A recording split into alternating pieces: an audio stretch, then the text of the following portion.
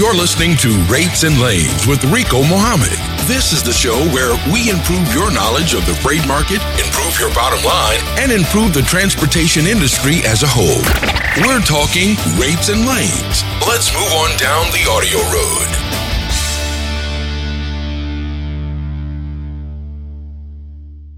Good evening, ladies and gentlemen. Thank you for joining us tonight. This is Rico Muhammad coming to you live from Columbia, South Carolina tonight.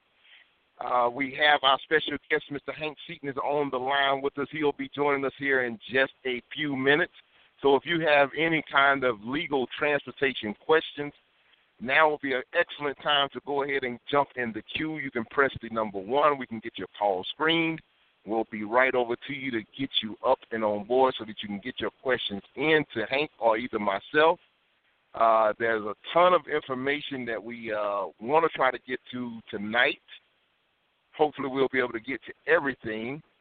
And we'll start out tonight as we normally do. We'll jump into this week's USDA truck rate report coming in from the United States Department of Agriculture. The report this week has a little bit of movement, and the markets there are only 2 markets on this particular report that are showing slight shortages in trucks. And those areas are southeast Missouri and southwest Indiana, southwest Illinois.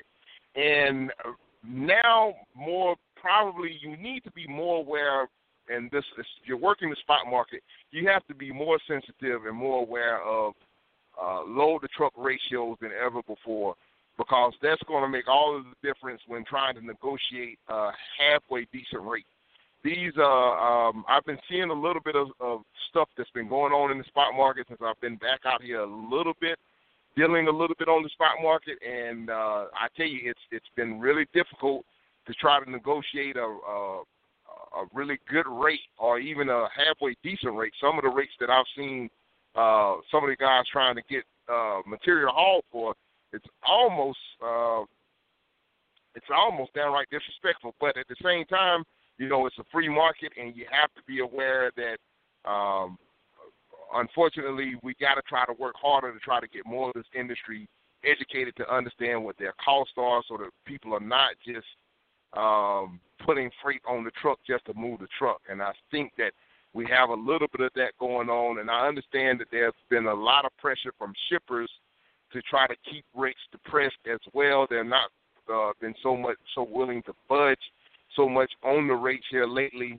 So it's one of those issues where we gotta educate ourselves and make sure that we're doing what we need to do to try to hold out to make sure that we try to get the rates at least to be able to be a profitable rate, the way you can cover your operating costs and still be able to put some money to the bottom line to continue to run your operation.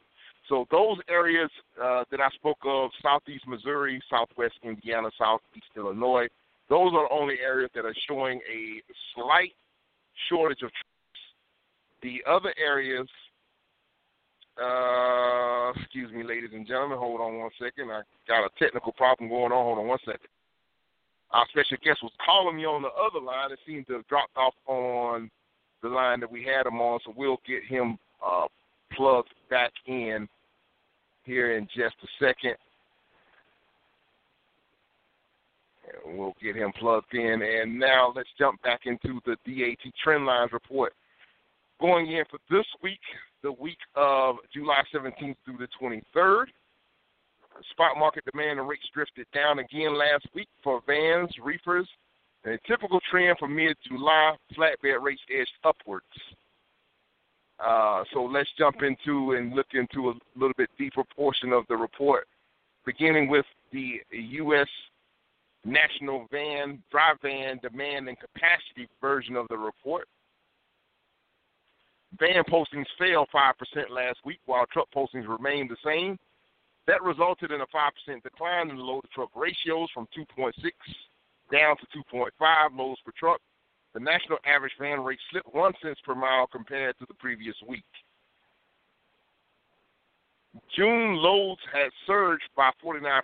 Load postings surged 49% in June compared to May. The truck postings declined 8.7% for a 63% boom in the load-to-truck ratio.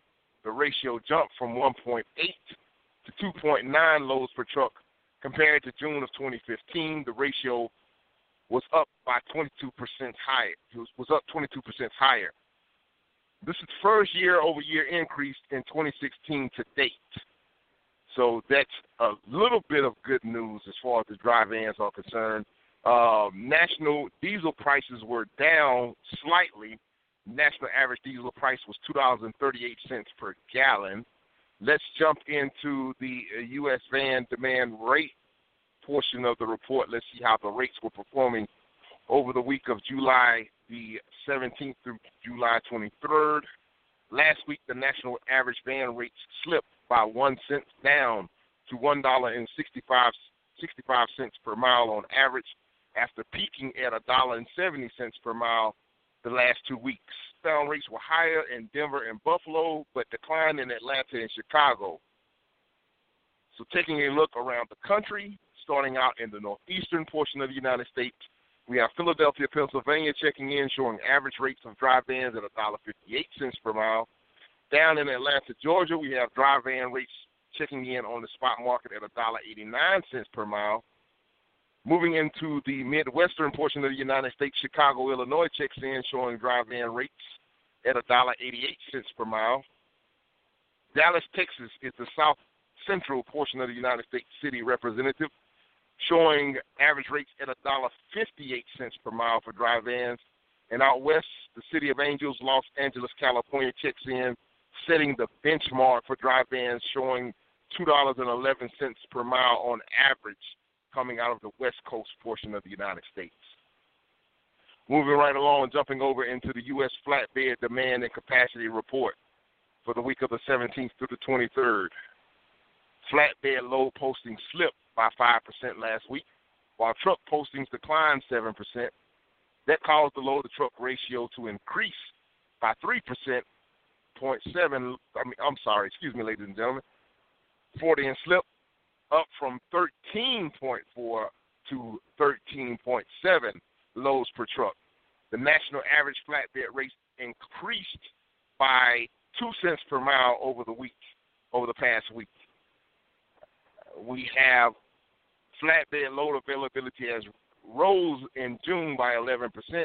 Compared to May, the capacity rose by 3.3%, yielding a 7.5 increase in the national load-to-truck ratio to 18.1 loads per truck. Compared to June of 2015, the loads have declined 8.4%, and the ratio has fallen by 20%.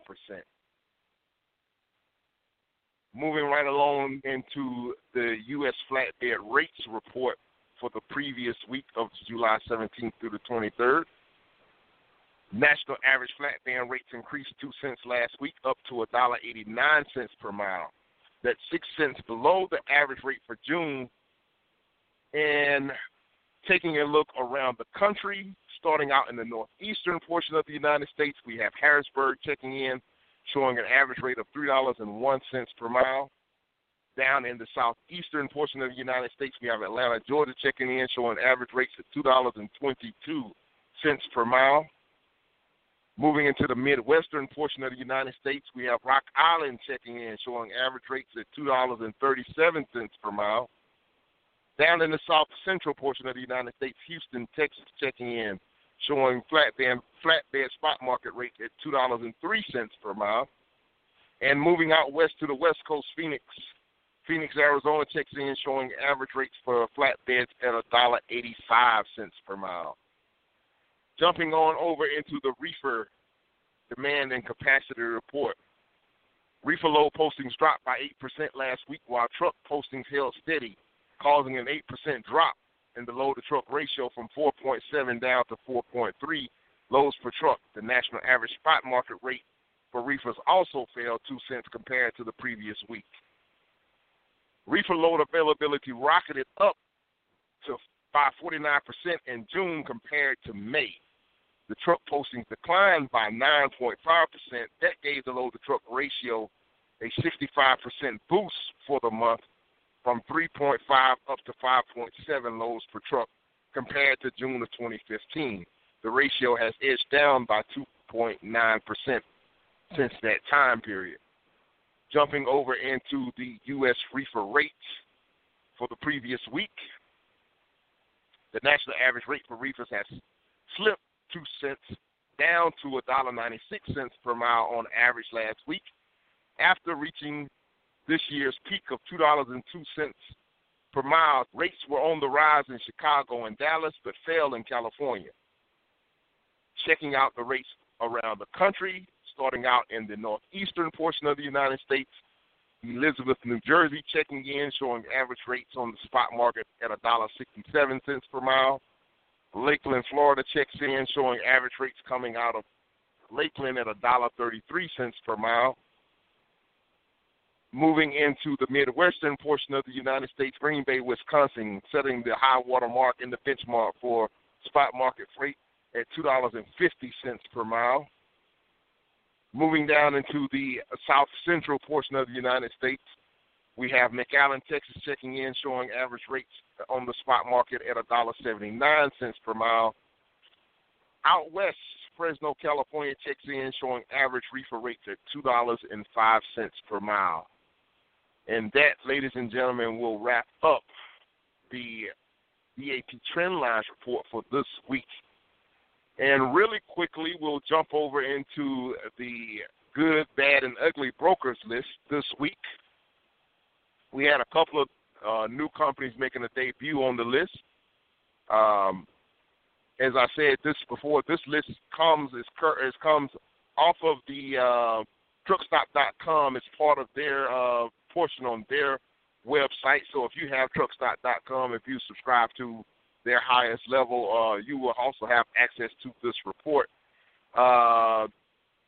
This report, let's see, we have Freight Trans LLC, MC number 747688, is reported to have over $19,000 in non-payment complaints reported. Oleith Trucking, Inc., MC number is 517303. Trust fund was canceled. This broker also has common ownership in Oleith Trucking, MC number 272223. These brokerages have unpaid carrier invoices that collectively exceed over $18,000. Extreme risk. Hold on a second, ladies and gentlemen. We have our guest dropped out again.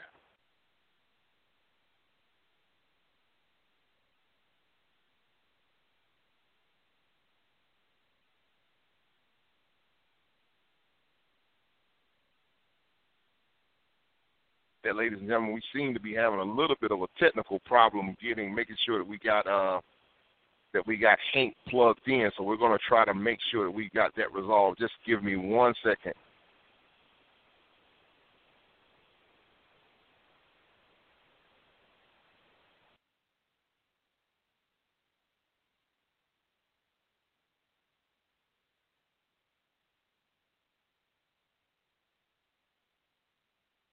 Okay, ladies and gentlemen, I apologize about that. We got Hank back in and up and on board, and we'll jump right back into finishing up this good, bad, and ugly brokers list. We were on Oleith Trucking LLC. That MC number again is 722223. They also have a different brokerage. They have over $18,000 in unpaid carrier invoices. The other MC number that is associated with that brokerage is 517303. Oleith Trucking LLC and Oleith Trucking Inc. So be on the lookout for any of those. We have next up on the list is ITL Logistics LLC. MC number is 944066.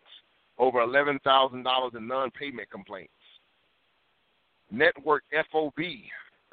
This is a big one. I've seen this one on a couple of different reports. This Network FOB 71316 has received and continues to receive large volumes of non-payment complaints against Network FOB's brokerage division. That MC number is 292556, and against their freight forwarders division, MC number 001941, resulting in the suspension of their access to truckstop.com website in efforts to protect our carrier clients.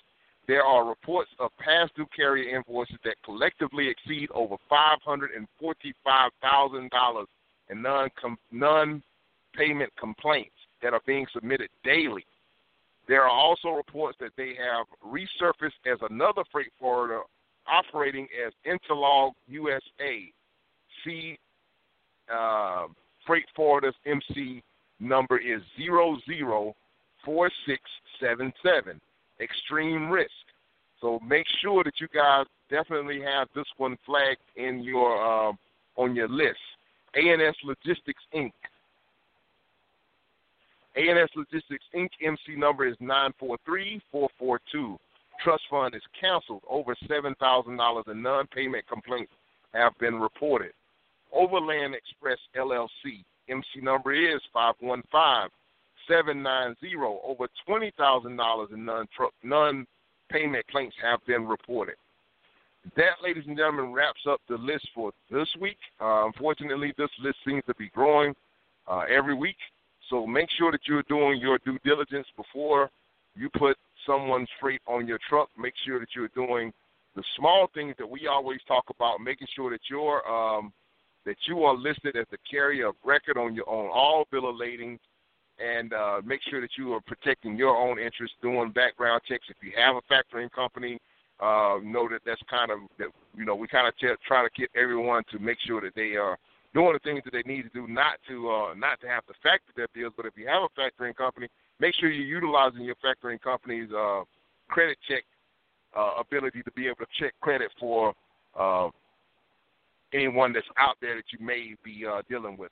And with that said, ladies and gentlemen, no further ado, let's go ahead and grab our special guest for this week. Mr. Hank Seaton is joining us tonight. Hank, how are you doing? Are you there? I'm here. It's good to be with you. Good deal. Yes, sir. We appreciate it. We appreciate it. Seems to be a lot of that bad brokers list seems to be growing on us every week. There seems to be some new additions there. And this one, that network FOB, I don't know if you're seeing anything on your end on any of that stuff, but that seems to be a real bad actor right there. Yeah, I have a collection shop called Transportation Revenue Management that kind of runs itself, but we handle bad debt collection for carriers, and I'm sure that they've heard of it. I've certainly heard of Network FOB, but I didn't know of particular problems with them. That doesn't mean there aren't any. I think the indicia is of bad debts is probably nothing new. I really haven't seen it be abated much by the $75,000 bond requirement. I'd be interested in the listeners' comments about any difficulty they've had on filing on bonds. That seems to be an issue. I've been contacted by some folks that say there are several bonding companies that just make it virtually impossible to collect on the $75,000 bond, even to the point that they're looking at collective actions against bonding and bank trust companies. But in any event, I don't think that the $75,000 bond has put a crimp in the bad debt problems. If anything, I think it still is bad, and I think double brokerage and theft of cargo by middleman scams is just as bad in 2016 as it was in 2006. And it's really nothing new. It's an issue that I've been dealing with since deregulation came in 1983 or so. In fact, back in those early days when would you think we were just beginning to talk about cable TV, CNN ran an expose on broker scams, particularly in California, and that was my first time on national TV. But in any event, it's we think back to the 1986 or so. What is that? Getting on being 35 years ago, 30 yes, plus sir. years yes, ago. Sir. It's a systemic problem, and it grows primarily out of the internet. And when people got out of their comfort zone and started going across country and having to take a load to come home from a guy named Sid, and it didn't have a way to really check them out. That's all an issue that I'd like to see addressed. I've got some ideas about how it might be addressed, and if anybody wants to talk about that tonight, we can too. Yeah, definitely. And one of the things that's definitely been going on, there's been I wanted to try to get into some of the things that we talked about a little earlier, that some of the things that we may need to be made aware of that may be coming down the pike as far as regulations and stuff like that is concerned. But especially out here, a lot of guys that are operating out here on the spot market, it's been really more and more difficult, tough sledding trying to negotiate decent rates. And one of the issues that, with that being the case, it's you're getting hemmed up by getting difficult rates on negotiating, and you may want to be seeing your antenna up if you're getting a rate that may be a little bit too good to be true, without a lot of pushback or anything, or without a lot of haggling. That may be a telltale sign that you might want to make sure that you're doing a thorough background check and investigation on that particular broker before you put that freight on your truck. And besides from you're absolutely right. The guys that don't intend to pay you will offer you whatever it takes to get you to pull under it. Right. And for I talked about, I said about making sure that we are, carrier of record and all that good stuff. But what are some other countermeasures that we definitely might need to be aware of to make sure that we're doing out here to protect ourselves on those things? Well, I think the first thing is to check the FMCSA directory and be sure you correspond with the broker at the address shown on the directory. If somebody is practicing fraud, lots of times you'll get a call and he'll say he's ABC broker and he isn't. That's identity theft. So one thing is, whether you're brokering freight or accepting freight, be sure you know who you're dealing with, and send your load confirmation or to the carrier or broker that you're dealing with. I've encountered a number of recent situations in which when you got to the bottom of the barrel, somebody's identity had been checked, and that's largely because the broker or the carrier was communicating with a fraudster. So just knowing that you're corresponding with the company on the website helps. Being sure that they have the broker bond in place helps. It also helps to instruct your drivers to look carefully at the bill of lading. I just talked to a guy tonight who was getting dunned by some collection agent who said he represented a carrier, and when we pulled out the bills of lading on the 4 bills that the collection agent was banging up on, they had 3 different carriers saying. So, the question was, obviously, the loads had been double and triple brokered. Wow. I can't stress enough that the bill of lading is the contract of carriage. And if you're going to accept responsibility for the load and you think your insurance is going to apply to it and you think you've got a chance of getting paid, be sure that you write your name on the bill of lading. And anybody who tells you to go in and pick up the load under somebody else's name, it's a buyer beware.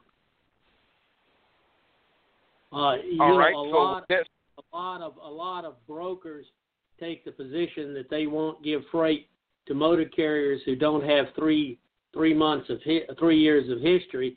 I think carriers should look at the longevity of the broker as well. And there are, of course, reporting services that you can subscribe to that check broker credit. I'm not sure that I would recommend that you use collection agents' call boards because they're trolling for bad debts. But people like Ansonia Credit and CompuNet, for those people who are factoring, and I don't recommend factoring because it costs you money, but a good factor will, in fact, help you stay clear because they've got the best information going on on brokers that don't pay their bills. Right. And that's why I was saying if you are factoring, make sure that you're utilizing that portion of the service of your factor. I mean, at least get some kind of bang for your buck, other than being able to get your receivables funded in a quick turnaround. Use that portion of it to make sure that you're not having to pay for more on the back end on that interest rate. Yeah, most legitimate factors. A lot of them say, look, if your account debtor doesn't pay in 60 days, we're going to deduct that from your freight charges, which can be a real hell of a deal if for some reason it doesn't get paid timely. But by and large, the respectable factors say that their bad debt ratios are extremely low, and some of them will even extend non-recourse financing to blue chip people, which you think is an added help, because it's really a spiral of death for a small carrier who's already factoring to have the factor call him up and say, Joe, you're not going to get paid for the next 2 weeks because we're back charging you for this broker who hasn't paid his freight charges on time for reasons we can't discern. So, I think in the factoring arrangement, you really need to find out what their attitude is towards taking recourse, because they can bankrupt you. If you have to go to a factory, you're working off your cash flow anyway. Absolutely. And don't just a word to the wise, if you are using a factoring company, don't just depend on the factoring company to do all of your collection. You still need to be on top of that. Make sure that those people that you've been pulling freight for, especially if you have the recourse factoring, that you make sure that they are paying within the 30 days so that you're not getting hammered with extra interest and penalties for any time the invoice goes beyond 30 days. Usually that interest rate is going to jump up a couple of more percentage points.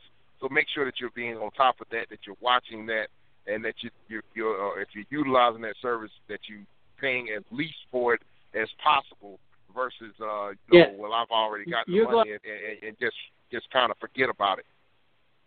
Rico, the small carrier is going to who's factoring is going to end up eating that 60-day bill for one of two reasons. Right. One of three reasons. Maybe the broker, maybe the factor is not sending out first and second collections, and it got lost in the wash. But chances are it's for one or two reasons. One reason being that the broker has got a case of the shorts and is delaying his payment, and there's blood in the water. And the other issue is because the carrier has signed a bad agreement that allows the broker to withhold if there is a whiff of a cargo claim. So you will find brokers who say, well, the bill of lading said one carton damaged, and we're going to hold your money for 9 months to see if a cargo claim is filed. So that's another abusive procedure that it pays good sense to track. There's some brokers who are notorious for that, and it's broken many a small carrier. And you need to, that's one of my dirty dozen. Don't permit in a broker agreement the broker to offset cargo claims against freight charges, because by the time you get that resolved, you can be bankrupt. Right, and we got a couple of people that's got some questions, and the lines, we got a lot of people on the lines tonight. If you got a question, you go ahead and press number 1. That way we want to make sure we go ahead and get your question answered, whether it's on this topic or anything at all.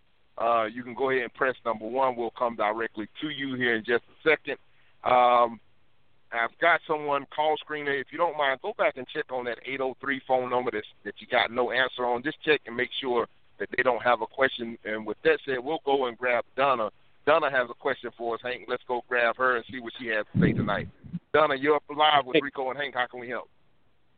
Got a question. I have a direct customer, and you have to set up as a vendor with them. Well, what would happen, or is there a legal way to handle if, say, they have a couple of different loads, and I can only handle one, and they are okay with me giving another load to another carrier who runs under their own authority, but they're not set up as a vendor, so the billing would have to go through me. Is that legal? Or is there a way to make that legal? No, there really isn't, because you're getting mighty damn close to being a broker. A broker is someone who bills and collects freight charges, and who's in it for profit.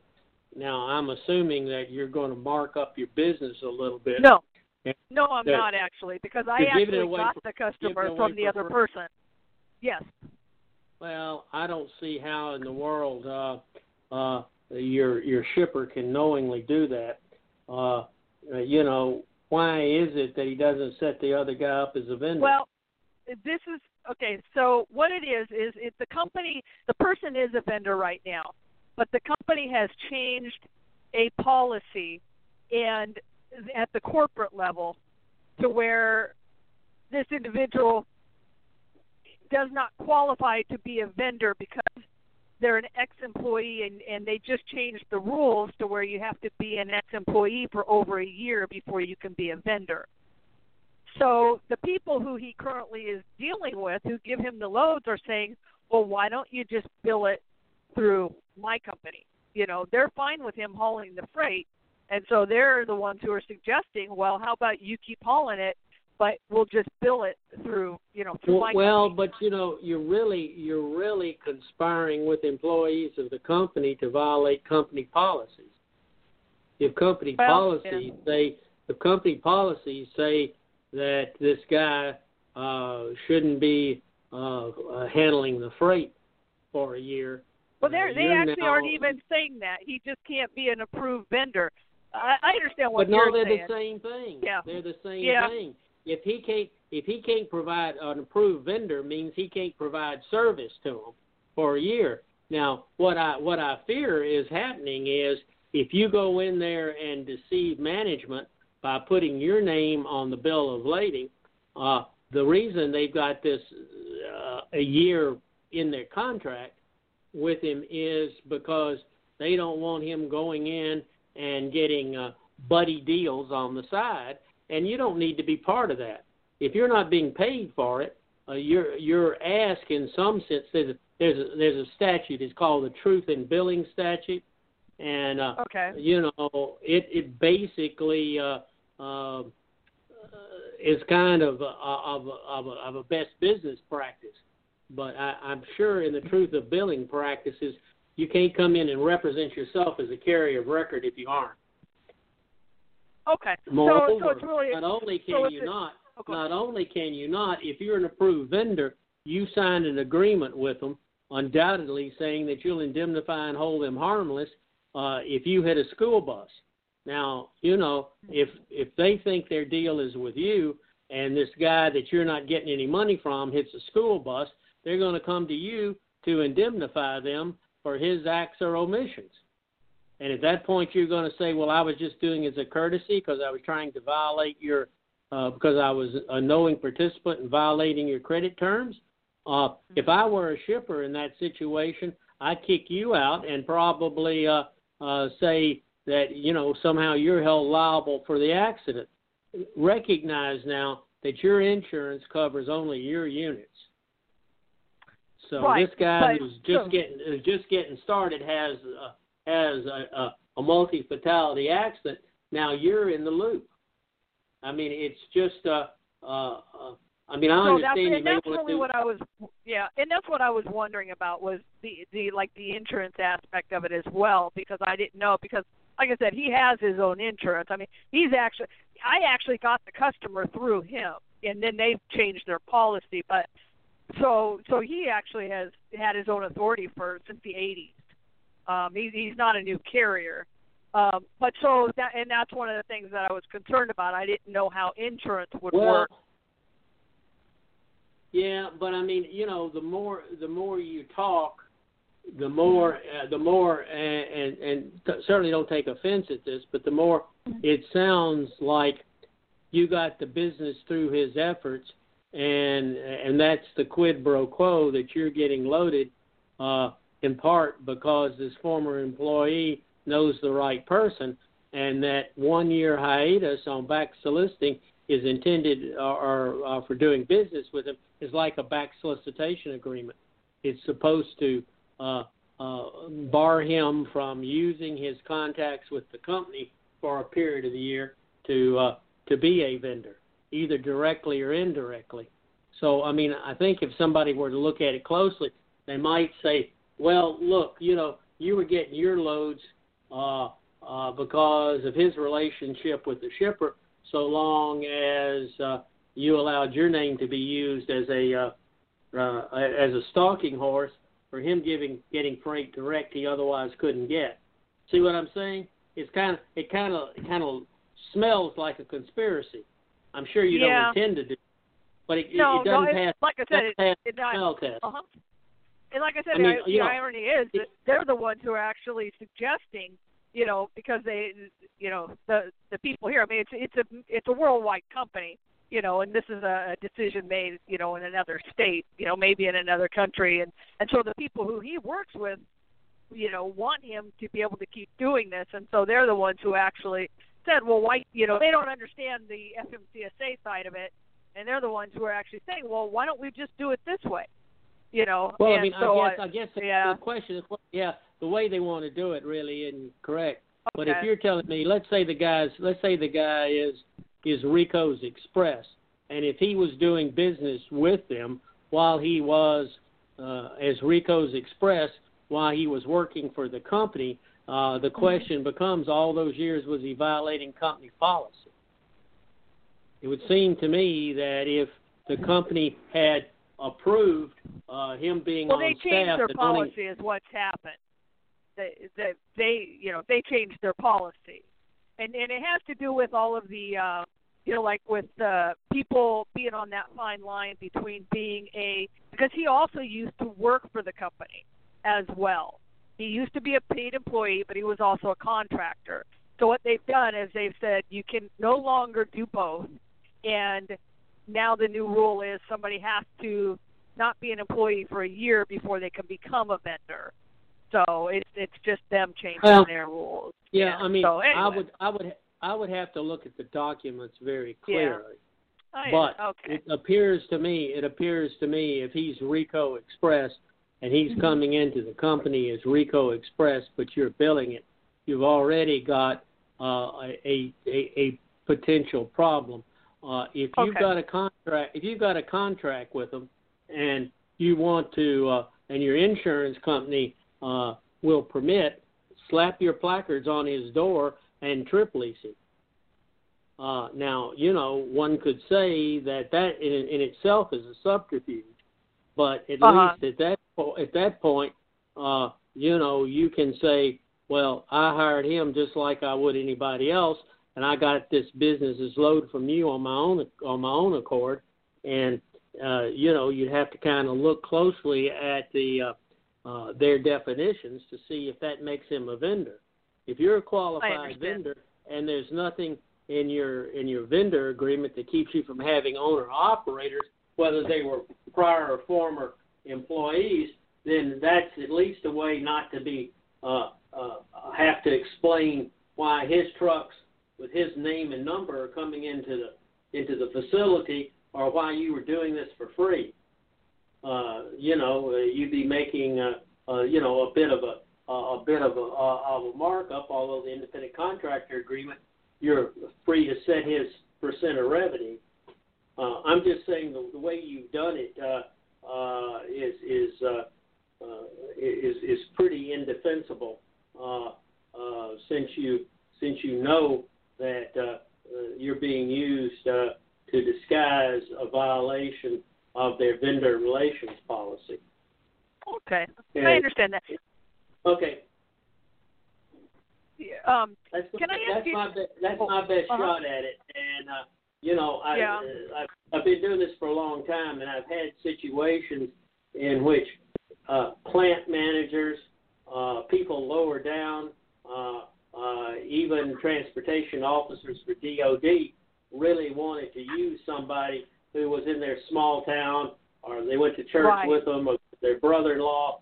But notwithstanding that family relationship, that tangy relationship, people just provided better service, only to find out that when the upper bosses found out that there was some conspiring between the local plant and the carrier, both of them got thrown out on their ears.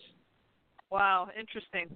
Okay. And That, so, yeah. you know, and Yeah. you know, there's even situations in which a carrier will have an agent in Tecumseh, Iowa, okay, and that agent may wine and dine the traffic manager at the local plant, even to the point of buying them gifts and things like that management doesn't know a thing about. And then when management finds it out, the fact that the agent was involved in it doesn't satisfy the management. Management kicks the carrier out, says you were responsible. Mm-hmm. You know, Okay. some contracts, sophisticated contracts, have written into them provisions that says, you know, you will not you'll not give a gratuity of any sort to any employee. You know, everything has to go through a blind bidding process, and that's increasingly what you see from these top-down procurement officers. Yeah. Okay. Okay. One more real quick question that has to do with what y'all are talking about tonight. I actually have an open invoice with Network FOB, and I tried to file on their bond, and this is an intrastate load. This was a California to California load, so I was told that the bond is not good for an intrastate load. And they said I needed to check and see if they had a California bond, but I have no idea how to check into that, how you would find that out. To my knowledge, I'm not aware of any state that has a bonding requirement for brokers. I'll ask you this. Lots of times what is an interstate load is subject to debate. You may have picked up something in a warehouse and taken it to another distribution center that began its journey outside the state. So, you know, for example, a shipment that Amazon would ship out of Cincinnati to a break bulk facility in Nashville that got sorted and segregated in Nashville and then delivered to Memphis would still be an interstate shipment if you only hauled it from Nashville to Memphis.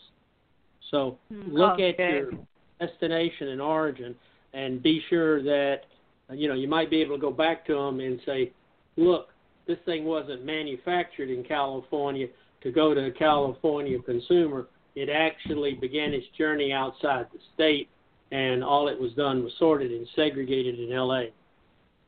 Yeah, no, I know this. It definitely started in California only because it was basically the person that I hauled the load for was the shipper and the receiver, and what it was used office furniture being relocated. Okay. Is what it was. Yeah. So, yeah. Sorry. Yeah. Sorry. Yep. Sorry. Okay. No cigar for that. And you know, unfortunately, they are right. There are gaps in that coverage. You know, some bonding companies are more zealous about protecting it. One would think that if Network FOB is in the tank, they'd interplead the money, and you and everybody else would file a claim. They would probably get paid. But I do see that fairly frequently with claimants, and some of them watch very carefully for it. Gotcha. All righty. I appreciate your help, Hank. Can she go back to the Hank? Can she go back and charge the shipper directly for that invoice? Well, I certainly would. I don't know what Network FOB's terms and conditions were, but if her name's on the bill of lading and the consignor did not, well, in this time the consignor and the consignee are the same, yes, I think you've got recourse to the furniture people. Okay. All righty. Well, I appreciate all your help. I'd like Thank to you. see, before I gave you a final legal Yeah. opinion, I'd like to see what you signed. But if your name is on the bill of lading, I would certainly done the shipper as quickly as I could. Well, I'll tell you, it's kind of, I don't want to get into it. I'm not going to go after the shipper. There's a reason for it, because he and I have ended up doing some different types of business down the road. He's in my neighborhood, and so I didn't do any back solicitation, nothing like that. But so I'm not going to go back after him. But it's making me pay real close attention to who he uses in the future. I will tell you that. So. Anyway. Absolutely. And I mean, you know, let's put it this way: it's probably worth its weight of gold if, as a result of this, you've got him as a direct customer. Well, and that's what happened. And I didn't approach him. I actually went to his facility to buy furniture. He ended up buying my trailer from me, and in turn said, "Oh, hey, by the way, you know, can you haul this trailer around for me?" type of thing. So I haven't really done much with him, but he's a good guy. It wasn't that much money. I'm not going to go after him. But I am, ironically, I'm hauling another load for him right now through a broker. But I will have a conversation with him tomorrow about that broker. What I would do if you, I look at the contract you signed with the second broker. Be sure you're not locked into a covenant not to compete. But if I knew the guy, I'd go. What if I had already made an agreement with him though, to haul freight prior to signing that? Well, yeah, but the language of the covenant not to compete is important. I mean, if I'd looked at the covenant not to compete, I would have put an exclusion in there that says does not apply. Usually the language is first handled by you. Gotcha. First handled together with the broker. But, some brokers say if you pick up this load for GE, you can't claim that you previously had GE as a customer. You can't haul anything for GE for 10 years. So, I mean, you need to look closely at those things. But I guess the other strategy you might have if you're friends with this guy is say, hey, look, I want to talk to you about your use of brokers. I didn't dun you for it. I don't know if other people have, but Network Freight's basically gone out of business, and carriers have a right to come to you when the broker doesn't pay. I think you're best off doing business with carriers direct, and I'd be one.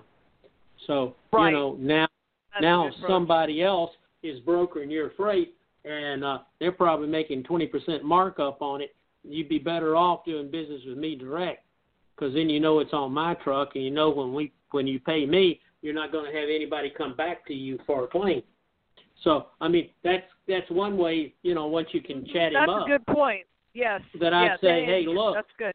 Now that I found you and you found me, you shouldn't have to pay 20% to pick up the phone and call me. Right. Yep.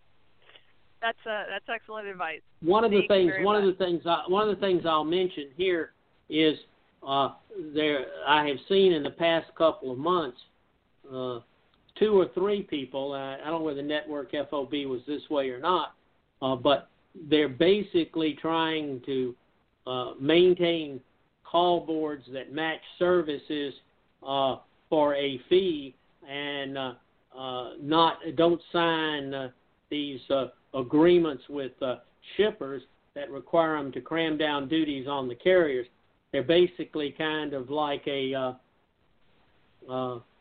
what I want to say, ChristianMingle.com. All they want to do is maintain a call board that brings together compatible shippers and brokers, or shippers and carriers, and lets them negotiate rates.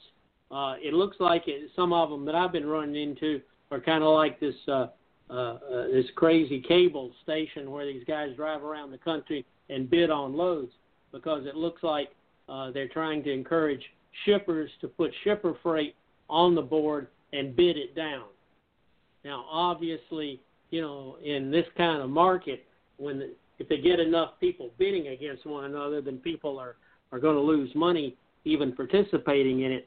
But the scheme is to take the abusive broker out of it and maintain a marketplace that will lets you, from your laptop dial in if you're in Keokuk and see what freight is moving today from 50 miles of Keokuk back home. And I don't know whether that'll take off or not, but there are a lot of computer types that I've learned about that, are asking for consults on how to come up with standard protocols to make that happen. So, maybe that is going to make it easier for you to escape the abusive brokers. And then on the other hand, maybe it's just going to drive down prices as everybody with an empty truck in Keokuk is bidding on the same freight. Yeah. Right. Well, Donna, did that get you answered? Oh, absolutely. I appreciate it. Sure. All right, well, we appreciate it. Thank you. And if you want, Donna, you can send me an inbox message a little bit later on if you want to get in contact with Hank.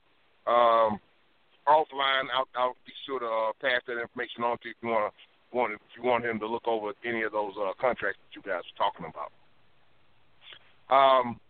Well, Hank, it looks like we got about, I tell you, the hour almost flew by already. We got about 8 minutes left in the show. And we didn't even get a chance to get into any of the stuff that you were talking about as far as... I'm more than happy to answer questions if you've got any. I do have a couple of issues that I'm interested in covering. If you don't have anybody that's dying to get on, I'll cover a couple of safety issues just to alert you to them. One is called enhanced investigative techniques. It appears as though if you're being subject to audit by the FMCSA, that they're taking a more aggressive stance rather than come in and give you a neutral audit. It seems like they're being instructed to come in and find something or stay until they can put you out of business. I just got a call today from a situation in which the agency came in and spent 3 weeks and couldn't find something. And when the agent came back and said they couldn't find something, they said, well, if you have to give him a satisfactory safety rating, find some way to fine him. So they fined him $22,000 on a chump charge.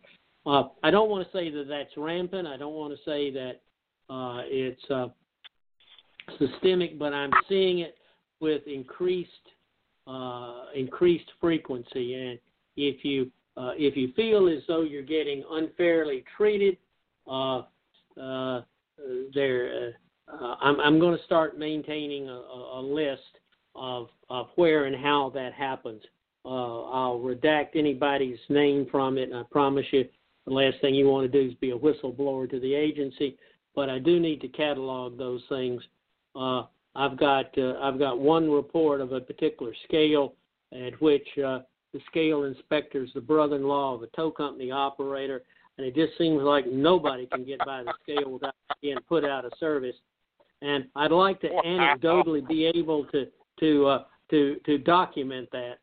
And we have these constant discussions with the agency about the fallacy of the roadside inspection program, and that needs to be documented. Many of you may know that in opposition to the new safety fitness determination, we said you can't rely on roadside inspections because they aren't an accurate reflection due to big carriers having pre-pass, small carriers being profiled for inspections, and because a lot of good inspections are not reported. And we did a study, 600 people responded, and the vast majority said yes, they thought that good inspections were not reported. And when they asked for them to be written up, a lot of times they were said, we don't write no damn good inspections. Well, we put that in a study to the agency to say, your system of roadside inspections for determining safety is all screwy. Well, this last 2 weeks, the agency is required to take down SMS methodology and to have a 2-year study. And at the first meeting of that, CVSA, which is the Commercial Safety Alliance composed of state enforcement people came in and said, you're damn right we're not reporting all the good inspections. We're paid to write bad inspections. So, you start thinking about it analytically, and you figure that if the police admit that they're not writing good inspections, then how in the world does the agency use the resulting data that compares number of points per inspection as any measure of hard safety? It's those kinds of logical little traps that we're suggesting create problems for using SMS methodology. One final issue is there is on the street and ready for comment a new proposal by the FMCSA to determine preventability of accidents. It's something that the ATA has been lobbying for a long time. Currently, accident preventability is only determined on an audit, and the data is not made public information because it's just really difficult to determine whether an accident is preventable. The ATA has been lobbying, saying, well, your accident numbers are off by 75% because 3/4 of the accidents are covered by four-wheelers, so why don't you set up a system to call balls and strikes? This new preventability study would do that. The problem that I have with it for small carriers is if they're then going to publish a list of preventable accidents caused by carriers, plaintiff's bar is going to love it. And in order to keep up with the hounds, you'll have to literally protest every fender bender at what we figure will be a minimum material cost of $600 to $1,000.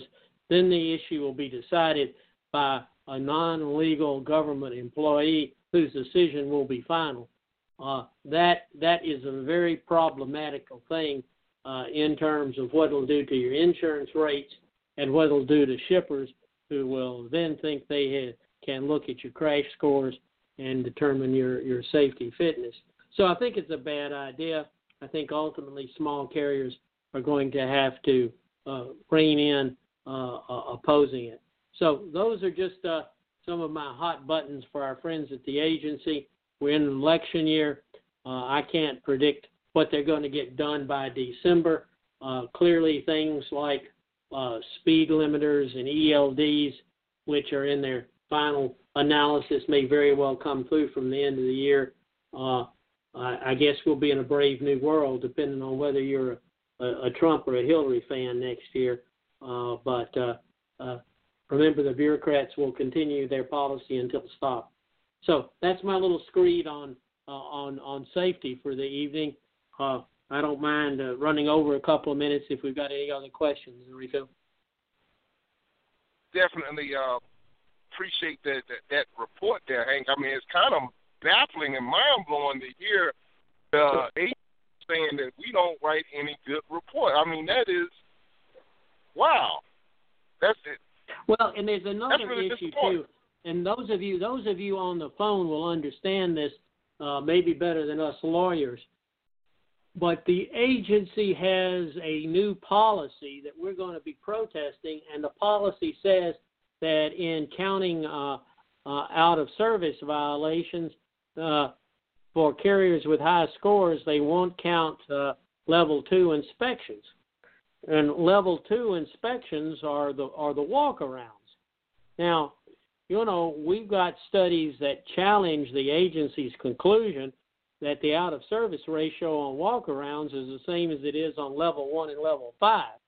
So, in fact, we think that change of policy is going to throw more carriers into the unfit status in vehicle maintenance.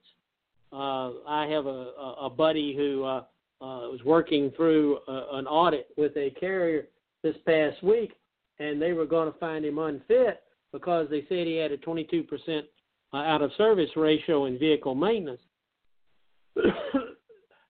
We found out that when they counted the out-of-service ratio, including the Level 2, all of a sudden he was fit. So there's a whole lot going into this complex logarithm that really isn't all that pretty for carriers. And, you know, hopefully most of the people on the call are too small to measure.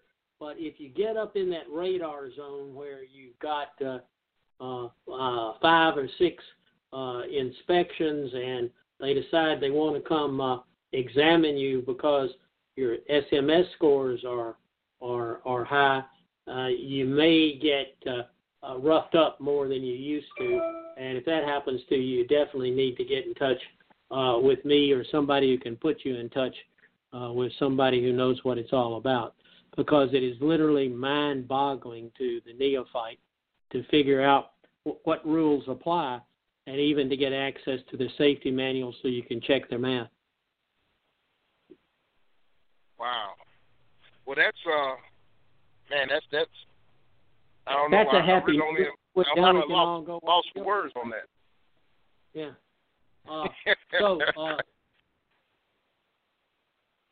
But yeah, anyway, so we don't. Go ahead. I'm sorry. Hey. No, I didn't. That's fine. That's fine. I was just going to say, if we didn't have any more questions, I don't mean to be Debbie Downer about the FMCSA. Hopefully, there's still going to be a future for small trucking. I had hoped that we were going to be by this time saying that everybody had more freight than they did trucks. But you know, if you don't think we've got a tepid economy, look at the ton miles. I think it's. I think that there are shippers who are looking to gouge rates and try to take a high-handed approach. I'm seeing it. I'm doing a webinar next month with some shipper lawyers, and I can promise you it will be contentious. Yeah, and that's the stuff that I'm getting back and stuff that I'm hearing is more and more shippers are being more heavy-handed on their end of the table as far as negotiating with the rates. They're really trying to press and keep the rates down. But you know, we are trying to do good business out here, and we have to make sure that us small guys, you know, we try to educate as much as we can on this end to try to make sure that we're getting a decent, profitable wage. I mean, you want to be fair. We want to be fair, but you know, just make sure that you're getting a good, decent, profitable wage to keep to be able to maintain your equipment and stay in business.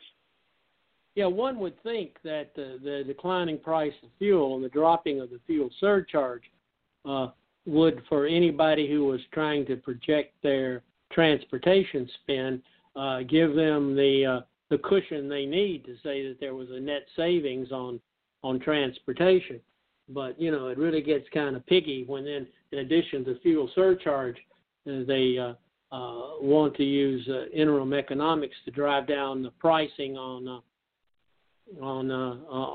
spot market loads. You know, it's certainly not being a decent logistics partner. One thing I'm also finding is there is a provision in contracts called a most favored nation clause, and it will say that you'll guarantee this rate for 2 years, but if somebody comes in with a lower rate, you got to meet it or lose the business. Now, who said that's fair? You know. But it typically shows up in contracts. Wow. In fact, I'm doing a presentation for a client next week to their sales department to tell them how to modify contracts, and that's one of the things I'm telling them is to beware of that most favored nations clause. Wow. Okay. Well, that definitely gives us something to put in our pipe and smoke over for the next couple of weeks till we get you back on, Hank. I tell you, that was a lot that was said there, and hopefully, you know, everybody maybe was taking notes on that thing and make sure that you know, you got something to make sure that you're studying, that you're not getting caught up in some of these snares and everything. And other things, you know, we just have to just try to keep our head down and stay off of the radar, so to speak, especially when it comes to those inspections. It's worth the investment to not be dealing with the If you can afford to get you a pre-pass or whatever, as an independent, I definitely recommend it, because the less I have to deal with those guys, the better. And just don't want to give them a stick to beat you with. So yeah, I mean, people, small guys are looking to things like Big Road to avoid the paper logs, because that really helps. And they're looking to as technology costs fall, and the agency tends to focus on the people who don't have the technology. It may be an investment that small guys can consider, even though it's not mandated yet. It may not be a bad idea. Right.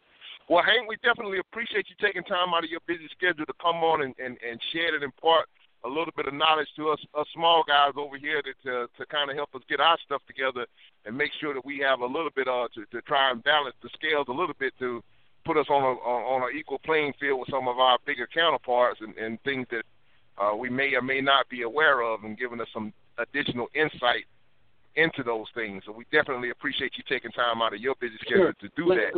Ladies to do it. I'm sorry? I said I'm glad to do it. Yes, sir. And ladies and gentlemen, if you would like to learn more or pick up more information from Hank, his website is www.transportationlaw.net. You can go check transportationlaw.net. There are tons of interesting articles there that some of the stuff we touched on tonight, and many things that we didn't. There are different articles. There are even some videos and different things of that nature on there, PowerPoint presentations that you can avail yourself to if you like that kind of stuff. If you got some downtime, definitely worth the check. Keep it in your internet favorites. And we definitely want to remind everyone of the recording schedule for the Audio Road. Of course, Kevin and Lisa Rutherford, the show, their show records every Monday through Wednesday from 1 p.m. You have the call-in number. It's 347-884-8327. And, of course, every Tuesday we have Trucking with Authority with Kenny Long. Every Wednesday it's myself, Rico Muhammad, Racing Lanes. And, of course, Wednesday at 1 p.m., Kim Cochran, Destination Health, comes on. And on Sundays, we have Kevin and Mike Beckett with Rolling Toll, Sunday evenings at 9 p.m. So we want to thank everyone again for your time out of your busy schedule. You guys be safe out there. Be careful. And we'll talk to you same time, same place next week. Good night, everybody. Thanks again. Thanks for joining us on Rates and Lanes. If you like what you heard here, leave us a rating and review on iTunes or listen to our other shows at audioroad.letstruck.com. To get in touch with our tribe, call us at 855-800-FUEL. That's 855-800-3835. Thanks for joining us for the ride down the audio road.